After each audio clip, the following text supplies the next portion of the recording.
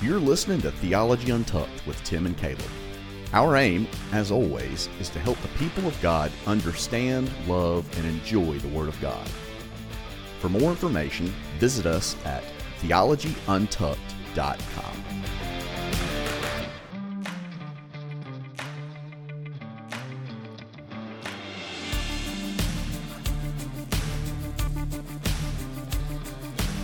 Welcome to another episode of Theology Untucked with Tim and Caleb. Today's episode is Reflections on Parenting. And now, here are your hosts and theologians curiosum, Tim and Caleb. Hey Caleb, how you doing? I'm all right. Are you a theologian curiosum tonight with regards to reflecting on parenting? I didn't even know what that word was. Yeah, that was when one of you mine. Sent that to me. I always love how we curiosum. post up these words. Neither of us know Latin, but that's something. I actually have a book on my shelf to learn ecclesiastical Latin at some point. But so we just include the words in because they're fun. You're an elitist. You sound like an elitist. Yes, well, an elitist that wants to read things in their original writing sometimes, or at least be able to interact with it. So all that means is curious theologians. I'm certainly. So would you always consider? Did your parents say that you were a curious child? A curious child. One that, yeah, it would. I mean, if something needed to be done, I didn't wait around to learn how to do it. I just kind of figured it out. That was kind of. That's what my mom and dad said. That you're curious. That was a nice way of saying I was off the wall crazy. And they. Well, honestly, it's actually how I got into theology at all in the first place. Is people were asking about, when did you know you want to be a pastor, or go to seminary, any of these things? And I said, honestly, this is just what I do for a hobby. When I have a spare time, I sit down and read about this, listen to people that talk about it. I want to know what the Bible says, and found out that what I was interested in. Became something I was good at, and then right in front of me became a need that opened up. What a novel idea! Like you wanted to know what the Bible said. I know. I remember. Just read your King James version. Yeah, I was about. I was 19, and I was on a plane, flying back home, and I was reading Genesis, and this older woman was sitting next to me on the plane, and she says, "Wow, are you in seminary or something?" I was like, "No, I'm actually a pre-med student." That was my plan at the time. And she was just like, "Well, who reads Genesis? I mean, who just sits down and reads Genesis?" And I honestly thought it was one of the weirdest questions. I was like, "Why wouldn't everyone?" I mean, she considered herself a Christian too. Just even from the earliest time, that's never made even sense more to me. bizarre. What's that? That's even more bizarre. Yeah, I know. I'm of course in the Bible Belt of the South, and I've always been amazed, introducing yourself, meeting for the first time. Caleb, oh, that's an where does that come from? I've never heard. Yeah, what's that? And of course, in Mississippi, everybody goes to church somewhere. Yeah. Not everybody, but everybody. Probably at least a good majority of them. I always said the biggest identify as Christian, and they've never heard the name Caleb before. Yeah. I'm like, I always joked when I was growing. I grew up North Mississippi, right south of Memphis, and I always joked that the biggest traffic jams were always Wednesday evening. Everyone coming home from work and going to Wednesday evening services, and so you always had the biggest traffic on that time between 5 and 6:30 on Wednesday nights. Man. So were you here long enough to get rid of any of your Southern twang? So I grew up down there my entire life till I was 21 is when I moved away. My parents though were from Minnesota, and so you'll hear a tiny bit of that in there. But it's kind of funny. So my parents from Minnesota. I was homeschooled most of the time, North Mississippi, Memphis, Tennessee area, and then for college I went to Boston, and then now I live in New York. And I married a girl from Long Island, and neither of us have accents of any massive, obvious, origin. And so weirdo. Yeah, I know a lot of people say that. So her mom is as Long Island as it gets, and we have fun with that sometimes. It's always good to hear, though. I love accents. Kind of wish I had something that was interesting, but every time I go back to the South or talk to you a little too much, it comes back a little bit. Yeah, it's interesting how that happens. So we visited earlier about I've got and we'll talk about this more. Maybe we'll have this scholar on interview. I got my first Audible contract for narration on my voice. So so that's been interesting. Of course, we're messaging before we got on here, and he's like, "Yeah, I'm gonna send you all of the ways I want you to pronounce some certain words." And it's a children's book, right? I mean, did you mention that it's a children's book? One of those big cardboard things. It's like $13.99 on the back. Yeah, it's planes. It's got 6 pages. Big plane in sky. No, it's actually it's 106,000 words. Book. I can't even believe that you're reading that. And it's a scholar's book. And anyway, so I'm really excited about it, and it's just really interesting. I was like, I really do think that it's divine intervention, because some of the research stuff, there's just some touch points there. But anyway, I was like, he's sending me all of these, just a few words that, like, the way he wants me to pronounce it. I'm like, yeah, I'm sorry, I'm having to get rid of my West Texas drawl. But and he's like, I'm actually from Texas myself, but he's like, I watched a lot of British TV, and that helped with me getting rid of it. And I'm like, I was like, maybe I'll start watching Downton Abbey with my wife now. Honestly, not enough money in the world to get me to watch British TV shows anymore. Some of them are pretty good, man. They can act, and they can, man, you talk about can do a Southern accent. Yeah. I don't know what it is. It's really uncanny how they can do a Southern accent better than Southern. Now, you might not. But anyway, I'm telling them, you might not know it to look at me. I don't do stuff like that. I'm more sci-fi TV shows. I'm Battlestar Galactica and stuff like that. Kind of nerdy weirdness. Yeah, Firefly is still the best show in the world, in all of history. But I'm not like a Downton Abbey romance guy. But I was like, well, maybe I can start doing that. But I was like, I don't know it's going to help, because I'm like, I moved to Mississippi, and he just responded, yeah, that one's not going to help you any. Yeah, no kidding. So I've got it double bad when they're not wanting any kind of Southern dialect or Western drawl.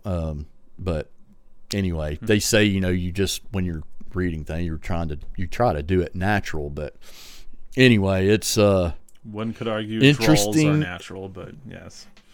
Interesting thing about dialects and the way that just the words evolve. I guess that's where I'm really weird.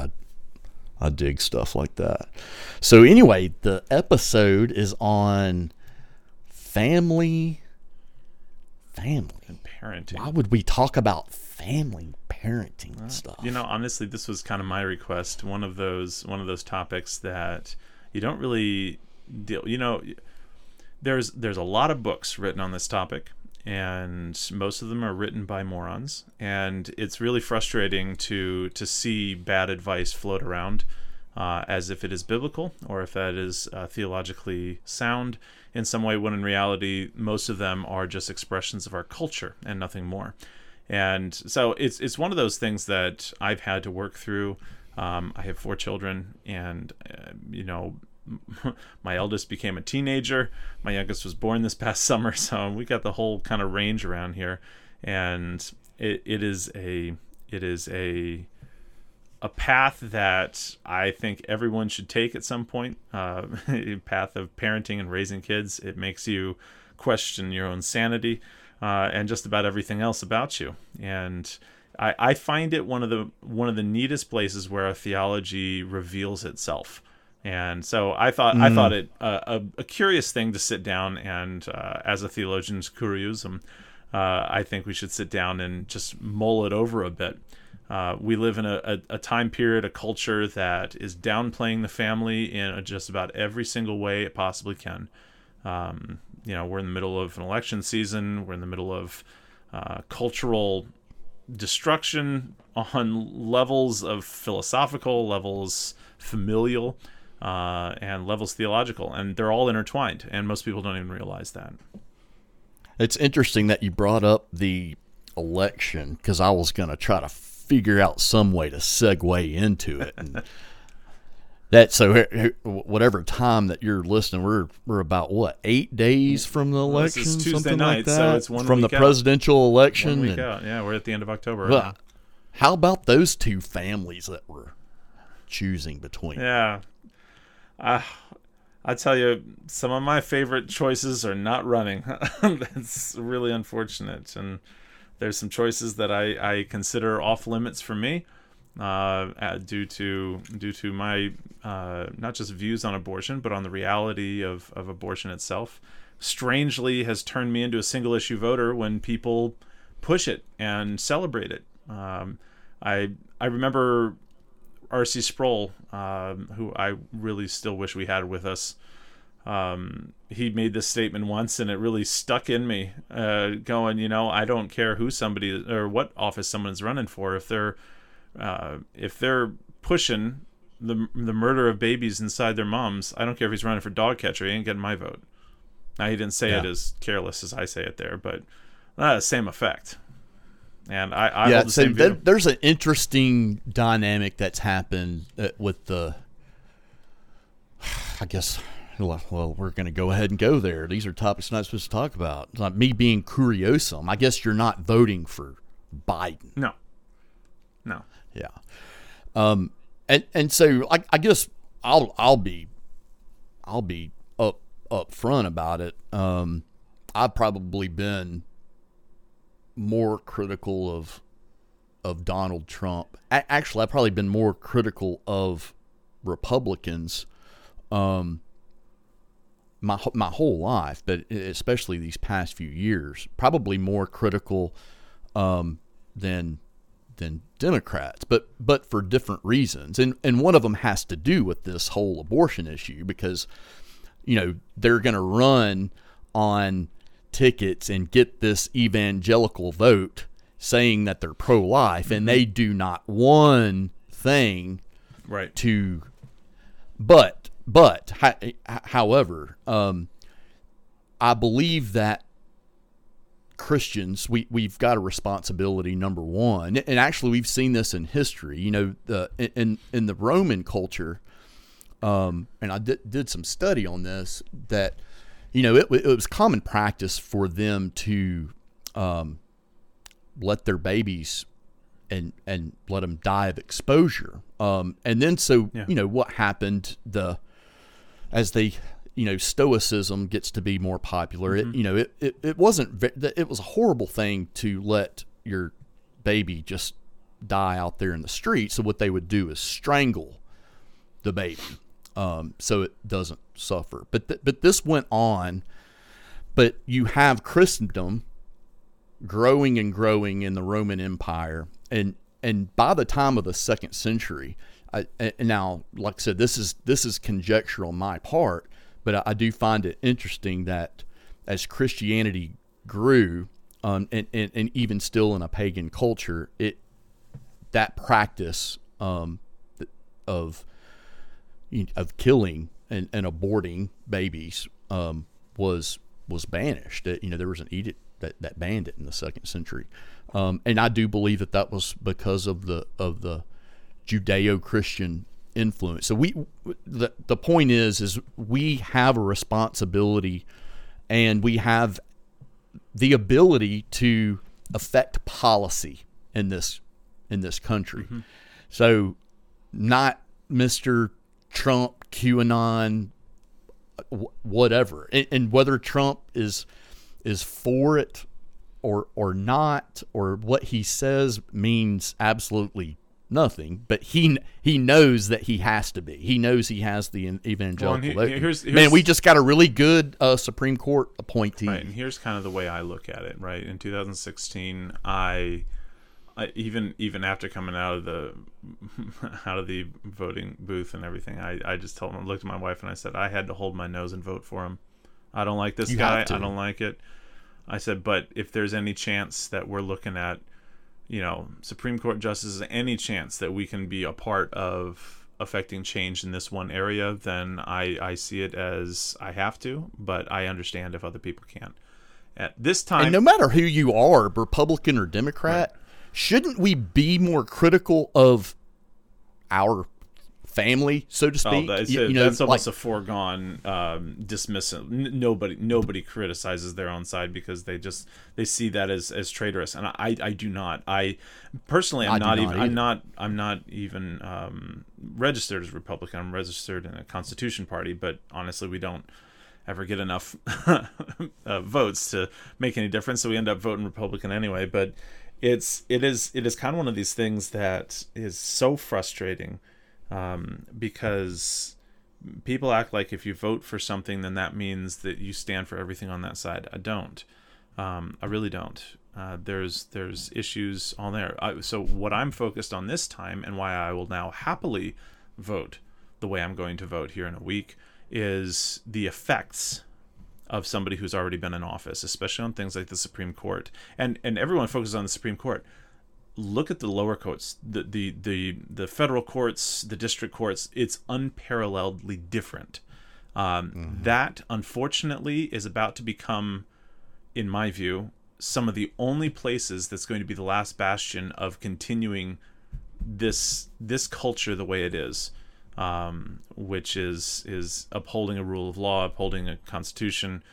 I think when people are starting to take their oaths of office, even when I listened to Justice Amy Coney Barrett last night, defending against all enemies, foreign and domestic, that second half, I think is about to become much more obvious why it's a part of that oath for so long, because that's just something that we're going to have to probably walk through in some really weird ways in the upcoming future. I mean, you look at last night, riots again in Philadelphia. Tonight, warning of people's in the four digits of amounts of people rioting, looting again, and we're looking at this going like, this is not a healthy culture.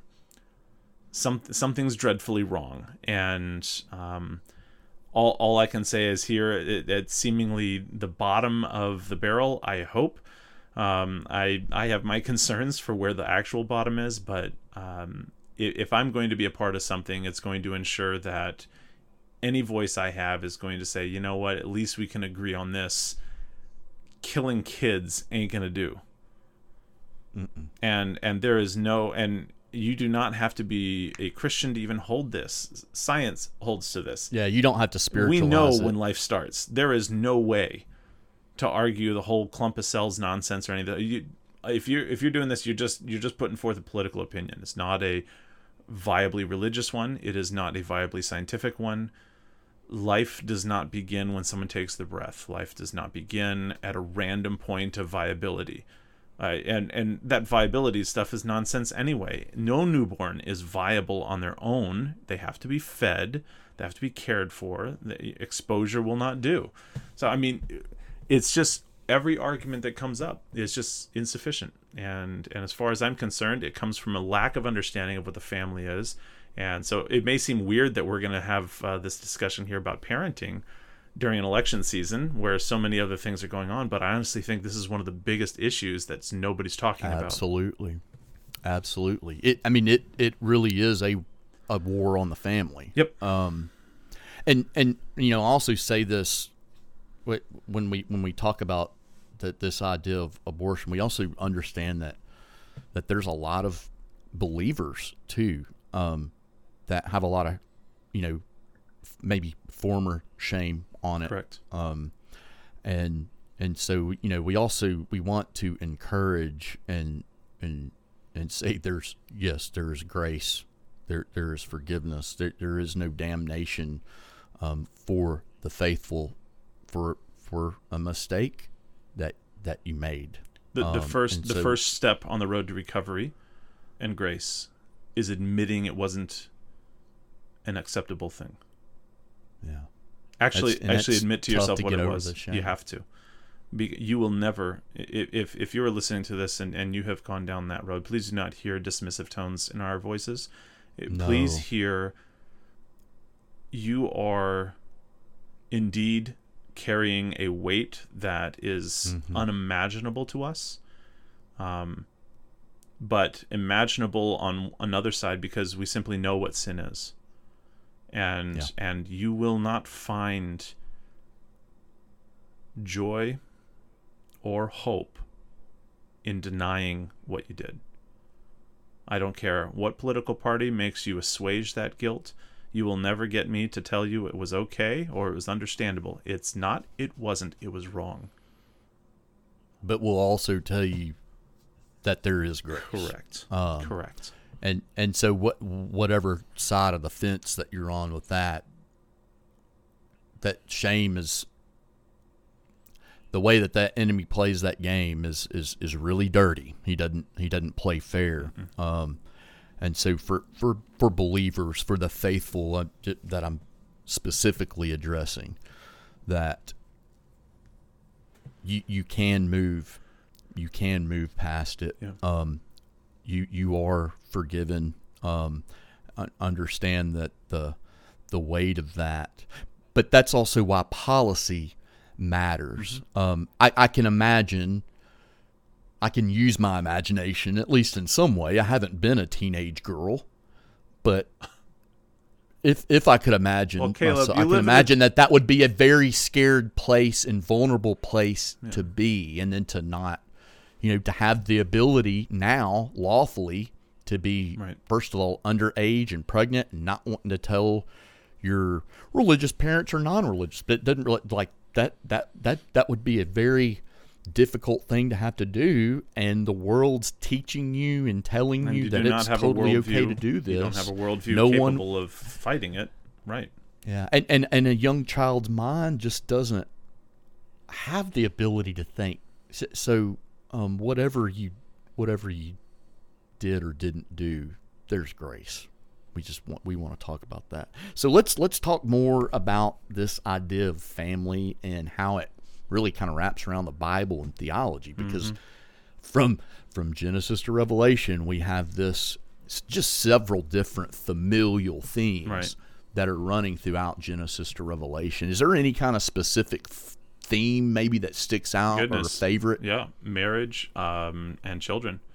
It comes out everywhere. It's everywhere from Adam and Eve in the very beginning to the marriage supper of the Lamb between the second person of the Trinity and the church at the very end in the book of Revelation. You have children. You have, I'm actually, that assignment that was due last week about the images of the church and stuff for our class? Yeah, so I haven't turned that in yet. I'm late.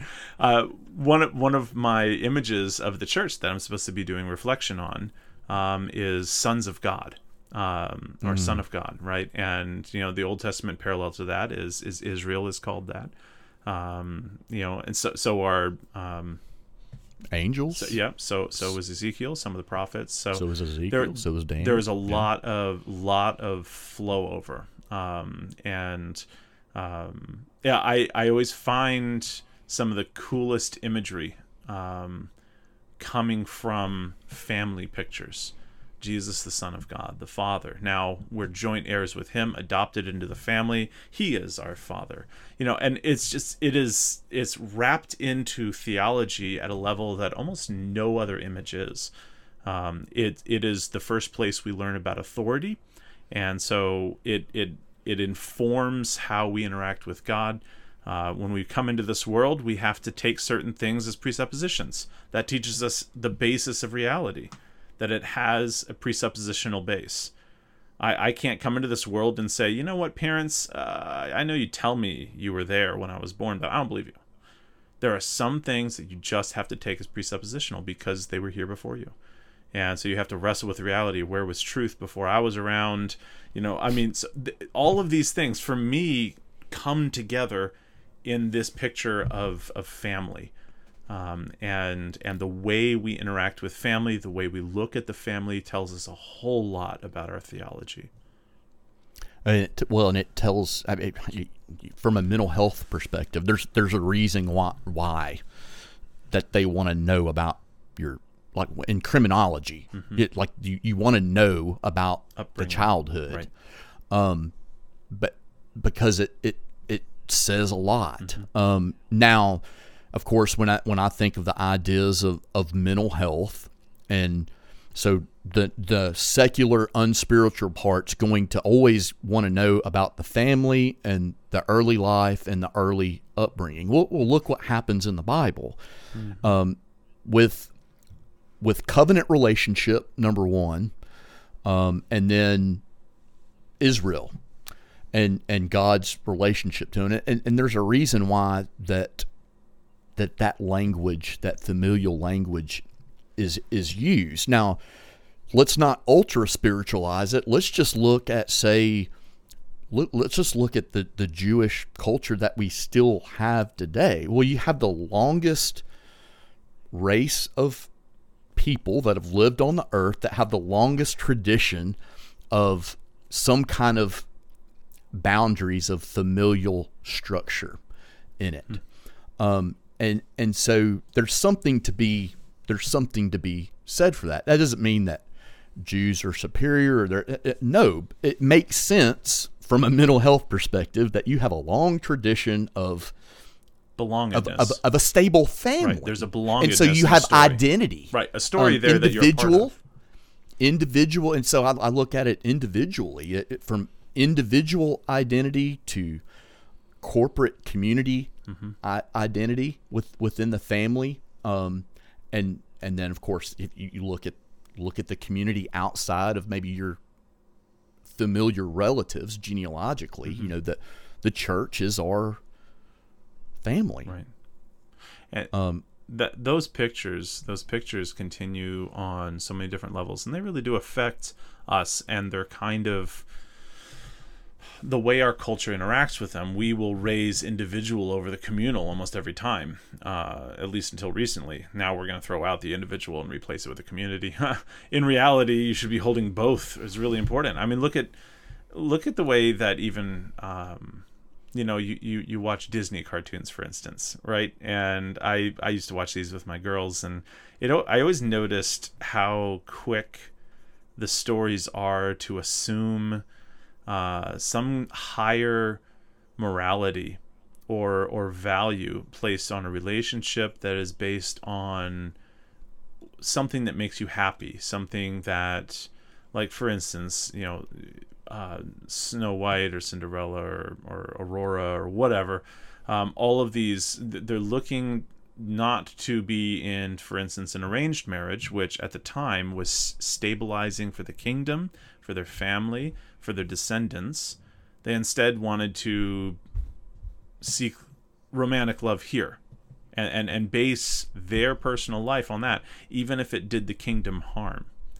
Yeah, and regardless of where you fall on things like arranged marriages and stuff, that's not really the topic here. It's looking at the importance of individual over the communal, and the communal says the other thing. We have something else entirely, and the individual means nothing. I think there's of course a give and take on this, but I think the reality is when we're looking at these, the way these things break down, the way we talk about them changes with the way we see their value. If a relationship is important to us, we heighten its value and deaden down others rather than trying to lift them all up in some way. And so we say, for instance, what's upplayed so much right now is, oh, here's my children, I'll do anything for my children. When do you ever see it being lifted up as a high value thing to say that same thing about your spouse? Yet your spouse should be your primary devotion. That's the one you've actually made vows to. That's the one you've actually committed to, and that's the one you're actually going to be living with your whole life. And without that relationship being healthy, that relationship with those kids is, even if it's healthy between you and them, kids need two parents. There's a reason why there's a father and a mother involved, because they both bring things to the table. And when you have such a monolithic view of this, such as, well, I'm just going to raise my kids and not really focus on my marriage so much, you're not going to be able to focus on your kids. And your kids are going to be raised one-sided, even if you do a good job. Because kids are not supposed to be raised by just one person. Yeah. I didn't really understand all of these ideas too, at least the gravity of it, until I had a child. And even I was very immature when I had my first child, even though I was older than everybody else. But I really feel the weight of it now.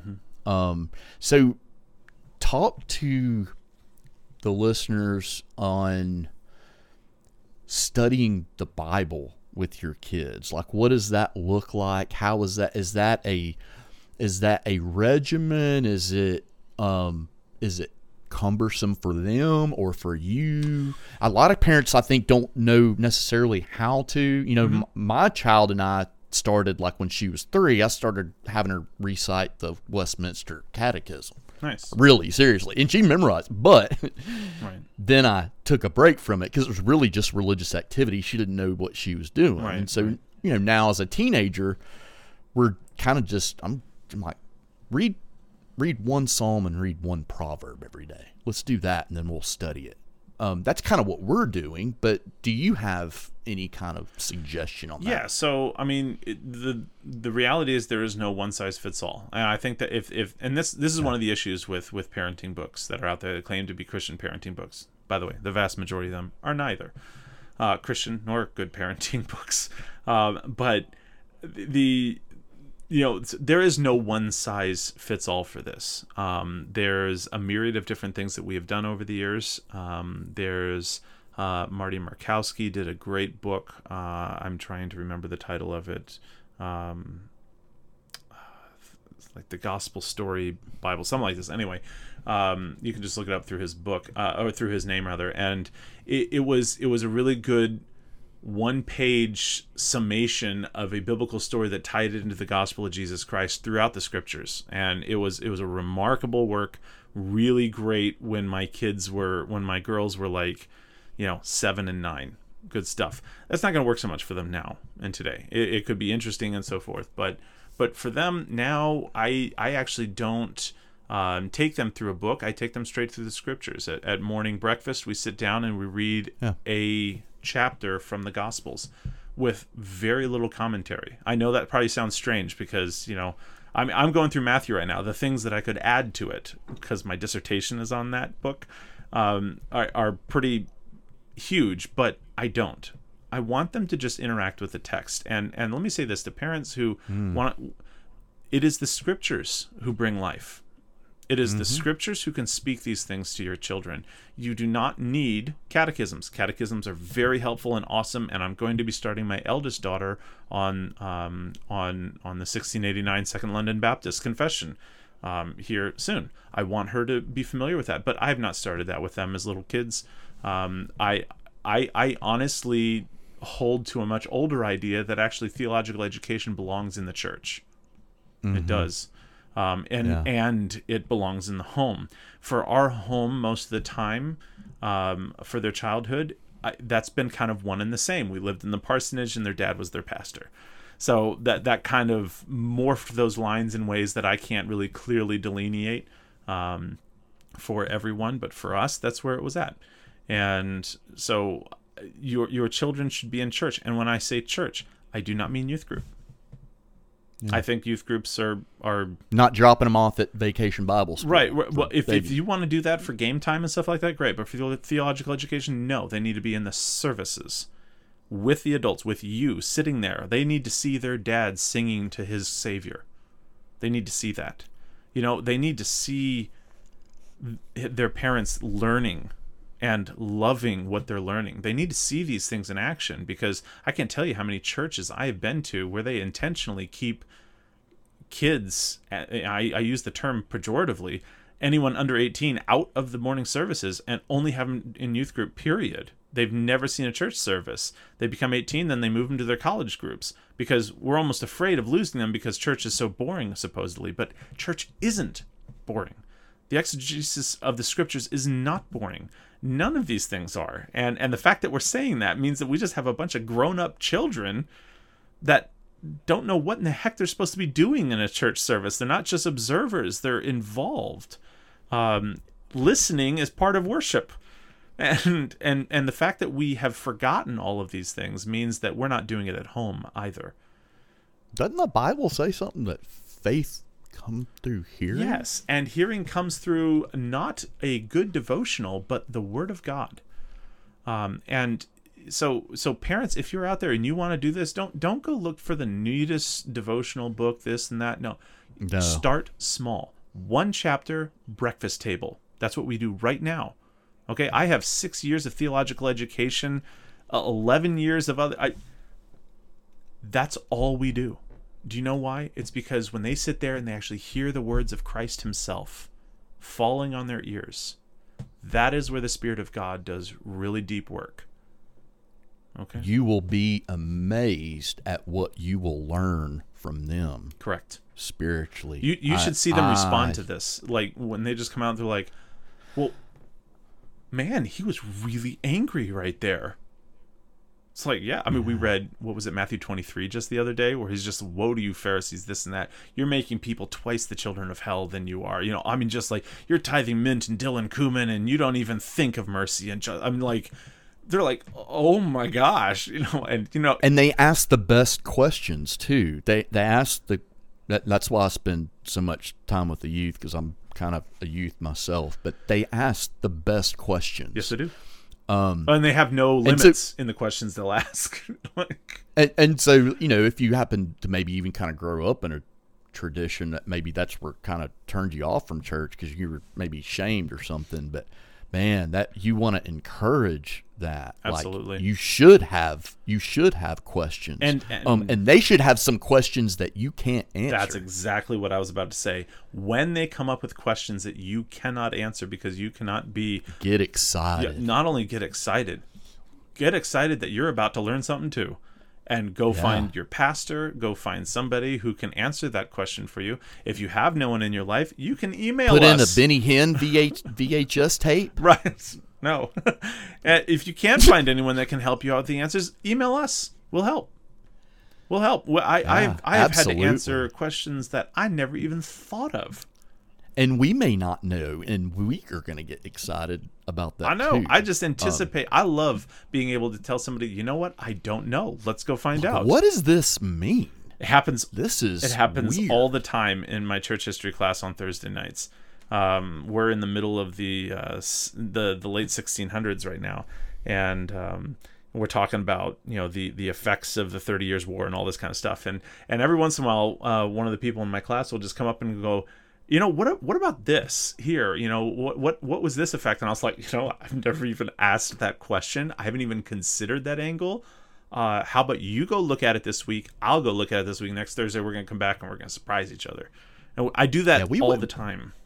We want to have different perspectives. We want to have, so for you teachers that are out there, don't be, whether it's youth or adults, you can probably get by with just giving them some answer to adults, but you can't with kids. Nope. They know they will eat your lunch if they think you're being disingenuous, and they can smell they it. will find that weakness.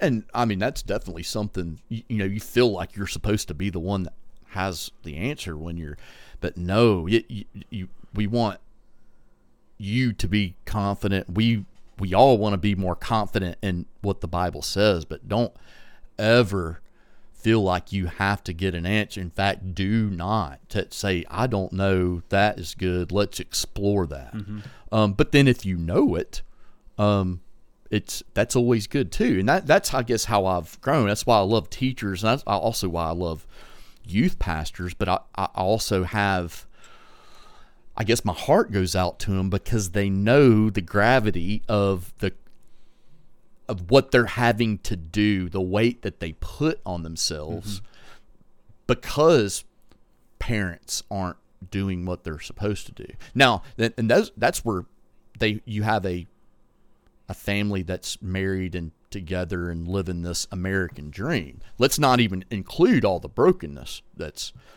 out there that we've got to deal with.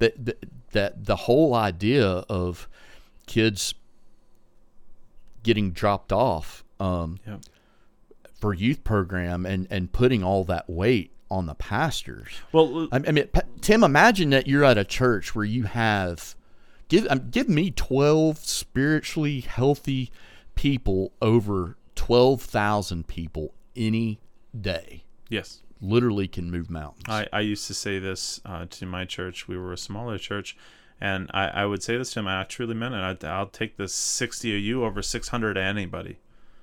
I mean, absolutely. The heart of the people of God joined together with common purpose to reach people for Christ, to have the word of Christ dwell in them richly. I honestly looked up to the people that I got to serve with so much, and I respected the crap out of them.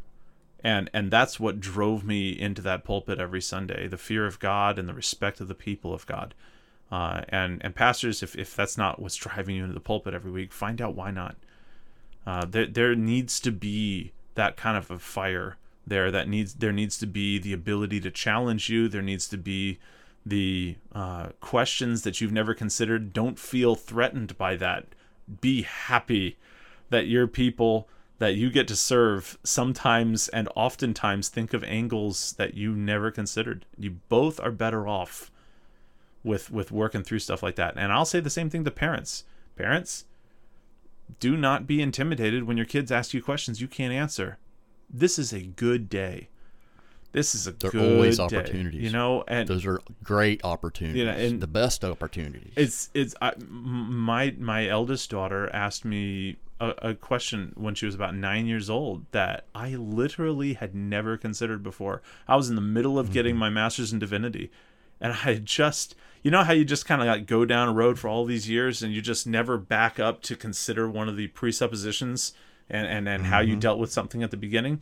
It was basically challenging, and it was awesome, and I loved that it came out of my kid. And that kind of moment for a parent is just awesome. Let's talk about some of the harder stuff, though. What was one of the hardest issues you've had to work through as a parent? So we were talking about this. It was yesterday. Actually, we were kind of going through. I have my daughter. She reads one psalm, one proverb, and I mean that's something that I encourage adults to do. You can read one proverb a day and 3 psalms every day, and in 30 days you'll have read all of that, and then you start over. And I'm not saying that that's all you do. So but 5 psalms. 5 psalms. There's 150. Is it 5 psalms? Yeah, 5 psalms, 1 proverb. Yeah, you read both every month. Yeah, not once a day. Don't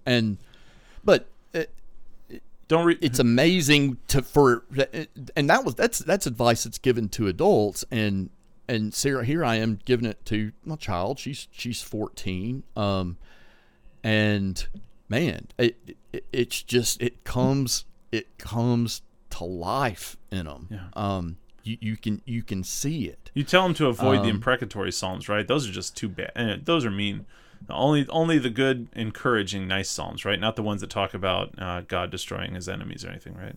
No, we really like all the ones that are really difficult. Actually, my family, believe it or not, we like all the weird stuff. But so the question kind of came up on the ideas of authority, and she was asking one of the questions about women being silent and all this type of stuff, and I was glad she did, because it, and I'm not going to go into it too far, but basically part of that message is like, well, that the idea of me being an authority over my family and the idea of spiritual authority is wildly different thing in the Bible and the way that Jesus taught us to live that out, compared to what the world's going to tell you, and compared to the way a lot of religions going to assert some kind of authority. And so I want to ask you on that from a pastor's perspective, but from just a lay person that's just a dude in the church, I recognize spiritual authority. It is something I willfully submit myself to, but I willfully submit myself to it because of, and I just, plug for my church and where I serve at Cross Point, that there's a reason why I go to church where I do. And, Dr. Dean Register he is a disciple. He is a servant. There is no boastful assertion of authority. Right. And I watch and observed that carefully for a year before I made a decision that this is where my family was going to serve. And the reason I say that, we talk about false teachers and stuff a lot. And I see pastors and lay people get in dangerous situations when they feel like this person's supposed to assert this control and authority. Right. And they're vulnerable men just like you and I. So there's a lot of things that we've got to observe, with the people that we're going to be submissive to from a spiritual authority. I submit myself to your authority to a certain level. But we're also, as Tim and I have known each other a little bit, but we're still always studying, discerning, even each other, and that's the way we should be. Not in a like I'm suspicious of Tim, but it's care of that. It's discipleship. It's loving each other well.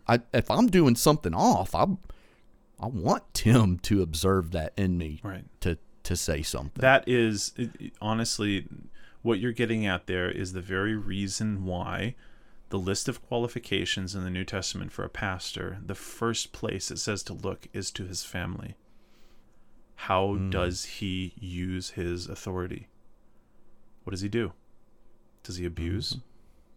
Does he destroy? Does he tear down? Does he instigate anger? Is he destructive? If he cannot manage his house well, he will not manage the house of the Lord well. It is not it is unequivocal in the way it is talking about these things, and I find it amazing when I deal with church search teams, things like this. Their only concern is theological. That's it. But isn't that a theological? I mean, like a test. Like a modernistic, right. What is your list of doctrines?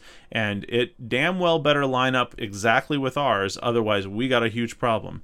And nowhere in those questionnaires that I've ever really dealt with is, how's your home life? How's your relationship with your children? What does it look like? Nothing of that. And now, whether there's legal issues with that, I don't even care. All I'm doing is observing that the way that we are looking to hire pastors, the way we are looking at authority is completely backwards. Yeah. It is not about what you think, it is about what you have done.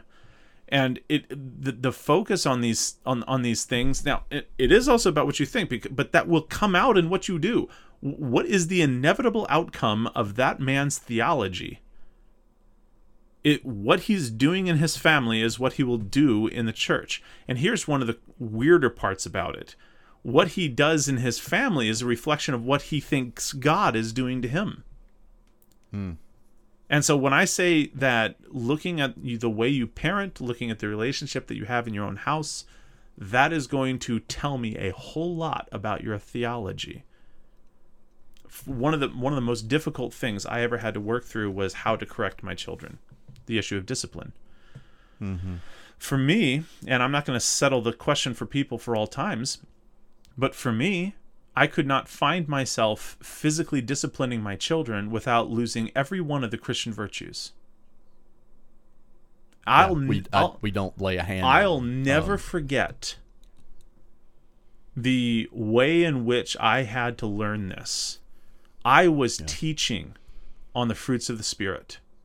In a Sunday school setting, and I will never forget, in the middle of prepping all these things, turning and correcting my daughters who were fighting in the other room, and then turning right back and trying to prep this lesson, on gentleness and kindness and self-control. And that, for me, was the most important moment in challenging the way I was parenting my children that I've ever experienced. And from that day on, it actually truly changed every single way I approach my kids. Thoroughly. And I started out classically American, spanking's a great thing, even if it is a last resort, this and that, or normal resort, who knows, whatever. Never really even challenged the idea, never really thought it through. And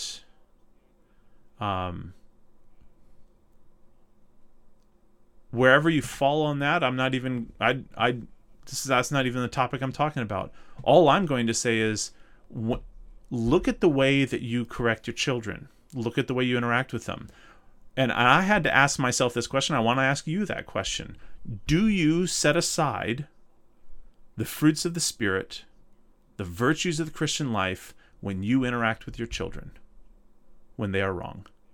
And if you do, may I suggest that it is not consistent or becoming of a Christian. And that reflected in the way I pastored. That ended up reflecting in the way I treated my wife, my children, everyone. The way I treated those who I ministered to. I'm not going to come and intimidate. I am not going to set aside the Christian virtues in order to accomplish what I want. I am going to be gentle. I'm going to be kind. I am also going to be forceful when it's necessary. Because all of these things doesn't mean spineless. If you cannot come out of the Gospels and hear Jesus being spineless. No. It is a meekness, a strength that is reserved, that actually allows gentleness to do its corrective work before stricter means are necessary. And that for me was one of the bigger hallmarks and harder issues of parenting to work through. Because that's ever the eternal question, isn't it? Is how do I make these crazy kids do what they ought to do without making them hate me? And that kind of question is worth reflecting on. Is they are going to hate you if you think, or if you are representing God to them in the way you're saying stuff, but then the way you're doing stuff has nothing to do with being a Christian. That's just going to send them not only mixed messages, it's going to send them a message about God that I'm quite certain you do not want them receiving. Yeah. So we'll talk about maybe beating kids in more detail in another episode. Yes. Sounds great. But please. I'm not trying to make light of it.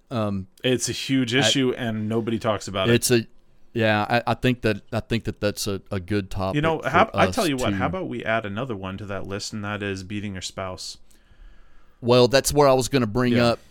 I was going to bring up I know, and this is a full topic episode because my thoughts on divorce are wildly different than what probably you have been taught. So there's two ends of the spectrum. Do people we'll that are Christians, now I'm talking about the family of God here. I'm talking about believers.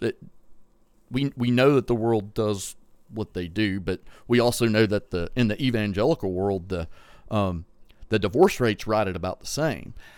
However, I have a big problem with how we assign either offices within the church and or think of someone spiritually because maybe they stayed married and he's a brutal, abusive, and he may not even beat her. You can have abuse in all sorts of ways. And you're not going to fool the discerning on that. You're just not. I've seen so many pastors that get up there and shame their wives every Sunday. What? I'm not going to stand on that. Like when I'm saying, when we look at the family, all of a sudden, like if you're someone that comes from divorce, that you're all of a sudden not in the club. Guess what? God is a divorcee. So we really need to think biblically and healthy about it, not build a whole theology around one scripture verse. That there's definitely something sounds wildly like at different least a that's whole going nother on there. episode. There's a lot to unpack in there, and we will certainly do so. There is a lot, yeah. Certainly do so. I just wanted to make sure I'm communicating, and I'm not sure exactly where you land on that, but I'll let you. Tim is not saying that you stay with a man, with a husband that is abusing you and beating you. No, actually, so I won't let you stay in suspense around that. Those things are illegal. There is an authority that is higher even than him in that house, and that is with regards to legal ramifications. Take him into the police. Go to the police. These things need to be dealt with. I have literally had to deal with these issues with people that... Yeah. So I've had to... The enemy uses I've had to deal with that these firsthand. Take them to the police. Turn them in. You will not ever solve this problem by ignoring it. Well, if someone's talking to me, I mean, I have a legal right to, I mean, whether they want to or not, if there's harm going on, right? To turn them in to the police, and I don't care if it's the pastor or deacon or. All the more reason to turn them in. I mean, all the mercy. More reason, yeah. Now you're talking about issues that are so deep and bizarre. That's crazy. Yeah. So we don't want, women are in a vulnerable position, and honestly, that goes safe. two ways. And kids need to be safe. There are some men that are in relationships the same. These are huge issues on both sides. Absolutely. And on all sides, it does not matter. I don't care one whit for gender on this issue. If you are in a relationship like that, I do not care what way that's going. If it is reached legal levels, take legal action. That is. But the first practical step is go, get out, get away. Get help. And so people that can't get out and get away, that's where your heart just,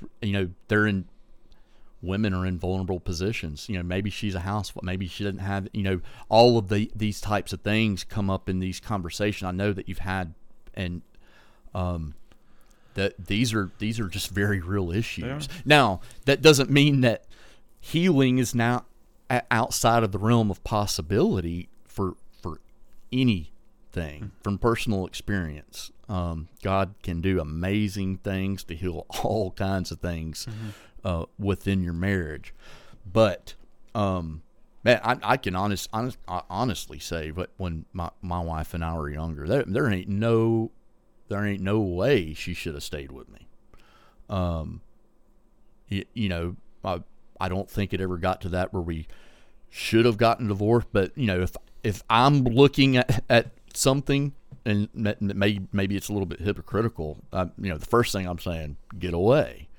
And then I would, and I have advised that this is a relationship that is no longer safe or viable, and staying with them is really gets to be a selfish thing. It can, whether it's for religious things or not, because what happens is it starts damaging the ones that are even more vulnerable when there's kids involved, and that's where your heart breaks. Right. And it's just where there's a number of relationships that get hurt, and people that carry on become more bold and more bold. They do not actually improve themselves, and they end up taking out that kind of abusive behavior in almost every other sphere of their life. Eventually it spills over and harms people that you're not intending. So the same thing goes with all of these. I mean, when we're talking about the issue of parenting, marriage, and of course all sorts of things will come up with this. I think a good way to end a reflections on parenting is simply realizing that theology has so much to do with it. How you see God treating you is going to affect the way you interact with your children and your spouse. And if those relationships are on the rocks and going insane, may I suggest that you sit back and say, maybe it's not just the practical effects of life and the stresses of life that are causing this. Maybe there's something bigger going on. I can assure you, We have been through one of the most stressful years of our family's entire life. Maybe not one of. It is the most stressful year. Hopefully the most stressful year ever. And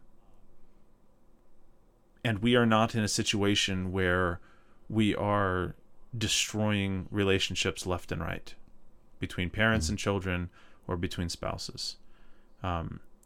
Theology has a lot to do with this. Good foundations beforehand have a lot to do with this. Good family nearby has a lot to do with this. Good relationships with our in-laws has a lot to do with this. Working on those things for years ahead of time when they weren't necessary had a lot to do with this.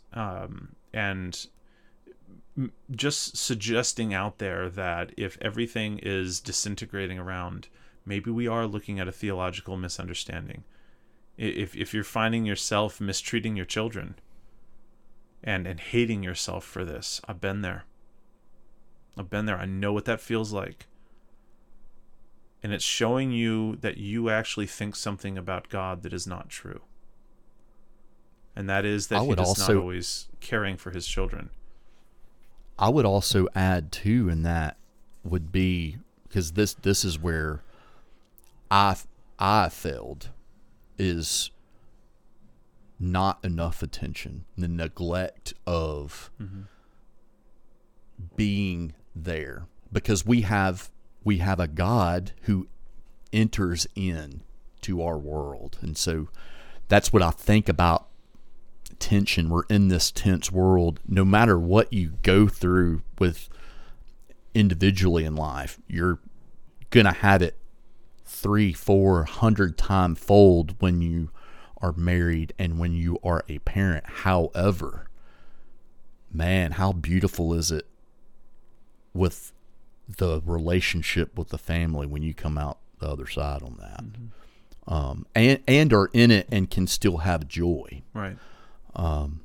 Only through Christ, only through his word. Awesome stuff, Caleb. I mean, this is a conversation I'm sure that we will return to at other points. Yeah, and some ideas on other episodes. Maybe there any kind of little hot points that we hit that you want to have us to do an episode on. Please let us know. Yeah, dude, absolutely let us know, because we would love to address specific questions on this topic. I know they're out there. I know you've got them.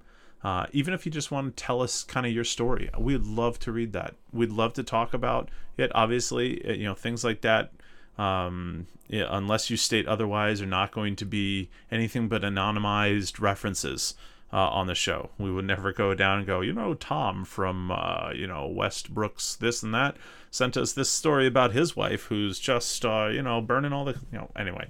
So, no, it's none of that stuff. So, if you want to just talk to us about it or mull something over, or even encourage us, or something that we can encourage you in, please let us know. We would love to be a part of that. As it is, I'm going to put a lid on this section right here. And Caleb, ask if you can pray us out of here, especially for our families and our children. Lord Jesus, we thank you so much for giving us the opportunity to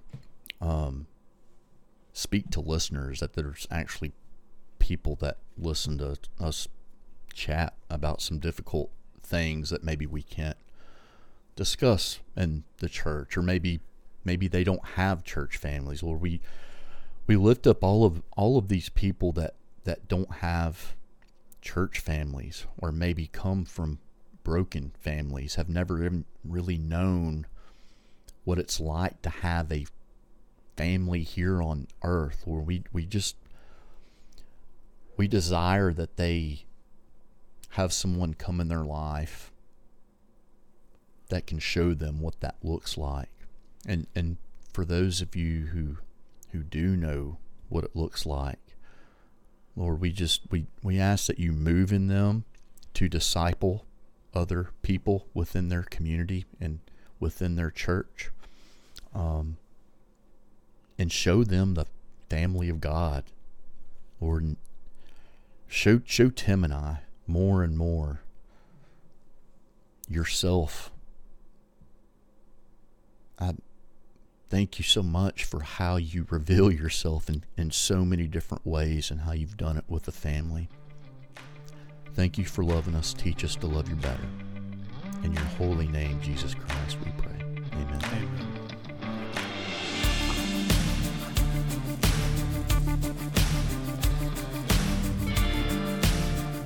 Thank you for listening to Theology Untucked. Join us each week as we engage in all things theological, biblical, and cultural. These are the types of conversations we should be having in the church today, and we aim to play our part. Also, we'd love to hear from you. If you have a question you'd like us to address or a prayer request, please send them to us. You can reach me at caleb@theologyuntucked.com. Or you can reach me at tim@theologyuntucked.com. Do note that your prayer requests remain strictly confidential. We will not be sharing them on the show. For more information or to support the show, please visit theologyuntucked.com. Lord's blessings to you all.